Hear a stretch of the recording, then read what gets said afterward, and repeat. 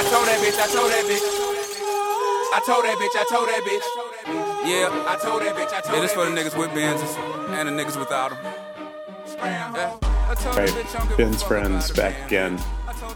Another podcast episode. It's Thursday night, April 6th. Going to be looking a little bit at Atlanta United's next game, Beyond the Wall in the North, taking on Toronto FC on Saturday, 7 or 7:30 p.m. kickoff time. Before we get there, what's kind of happened this past week? Probably know Joseph Martinez voted as MLS Player of the Month.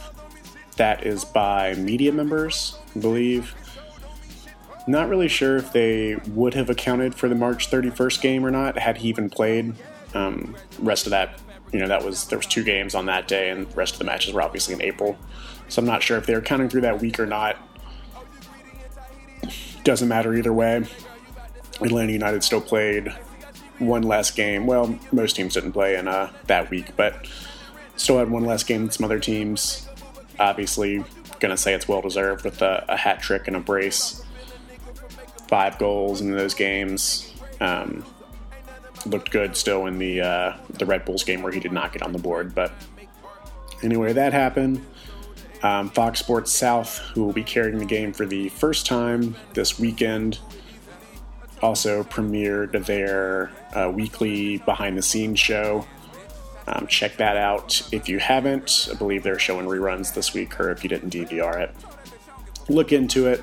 Exciting to kind of have that kind of show on the air. Might pick up some extra casual fans that way. So let's really more get into this weekend. I don't really have much else to say. I think an interesting thing about Toronto is they kind of have... Well, how do I phrase this the best? They're both similar and not at all similar to Atlanta United. So the reason I say that is last year, 2016, as well as the season before, 2015, both those years Toronto started like the first 2 months of the season basically on the road.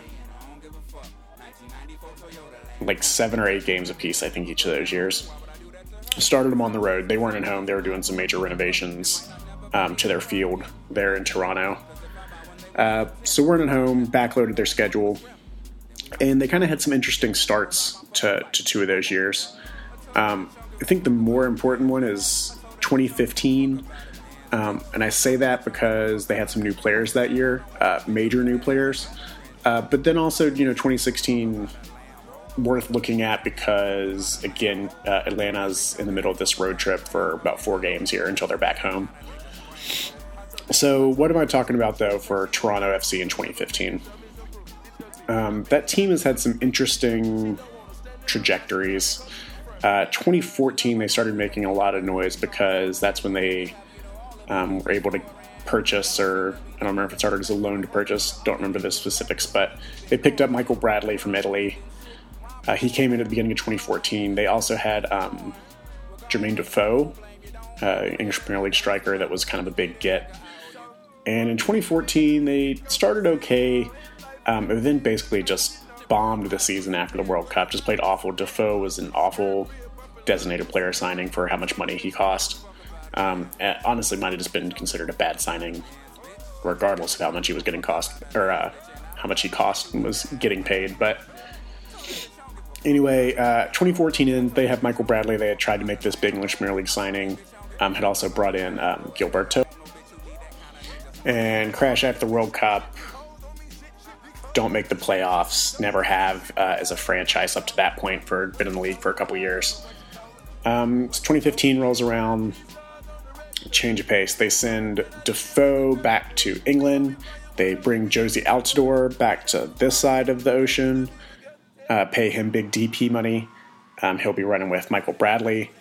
They also get Gilberto off the books and bring in big signing Sebastian Giovinco from the Italian international. Was playing in Serie A at that point.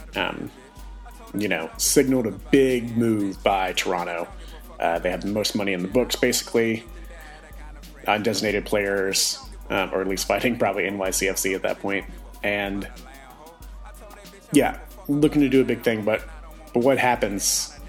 They're starting the year off fresh, but these three guys, Josie and Michael Bradley have been playing together for a while, had at points, obviously with the national team, but bringing in Giovinco as well. Three major players basically playing together for the first time, and then also in doing so, they're on the road for 2 months.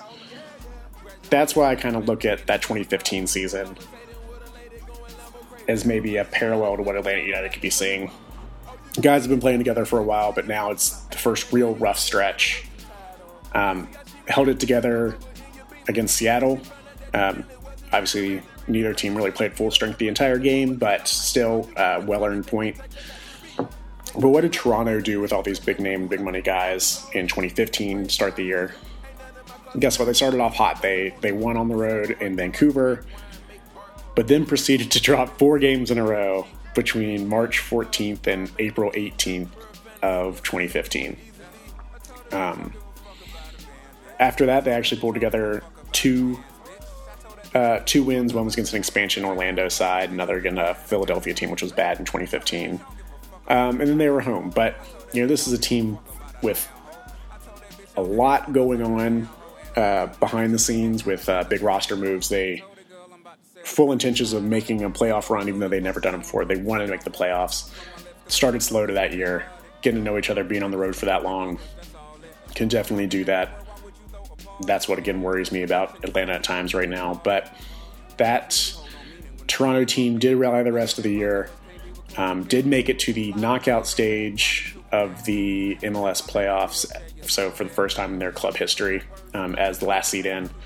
Lost that play-in game, basically, the knockout stage, to Montreal. But then 2016, guess what? They're back focused. That core is back again on DPs. Same thing happens to start their season. They're on the road from March 6th to May 1st. Win that first game on the road against the New York Red Bulls team, which is good. And then proceeded to go the next 4 games winless. 2 losses, 2 draws. Picked up a couple wins, another loss to Portland before they were back at home. So, this is the team that made the playoffs for the first time, is bringing back their core, had made a lot of changes in their back line also, and they still struggled kicking off the year with that long road trip. Road trips aren't easy. No one obviously has ever said they are. But, here's a team that ended up last year not only making the playoffs, but making it to the championship game. Lost to the Sounders in PKs. But, they have some of the best DPs in the league, up in the past couple of years. Giovinco was MVP and MVP candidate both years.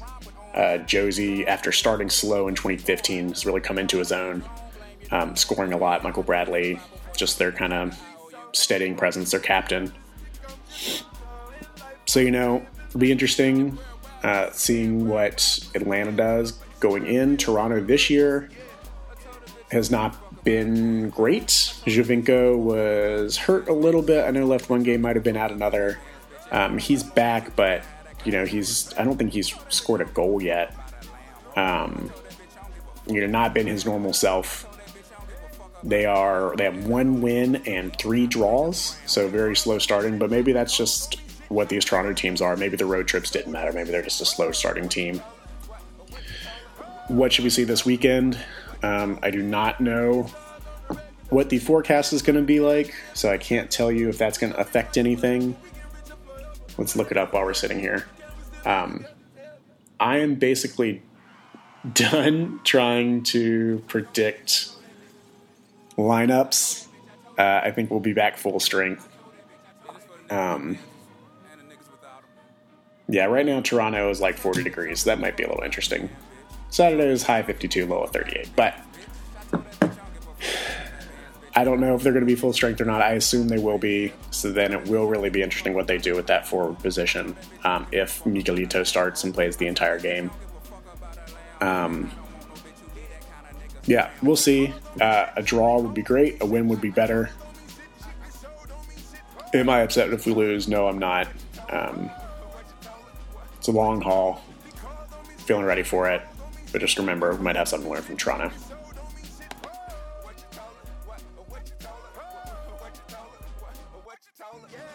Graduated from the fabricated sabotage.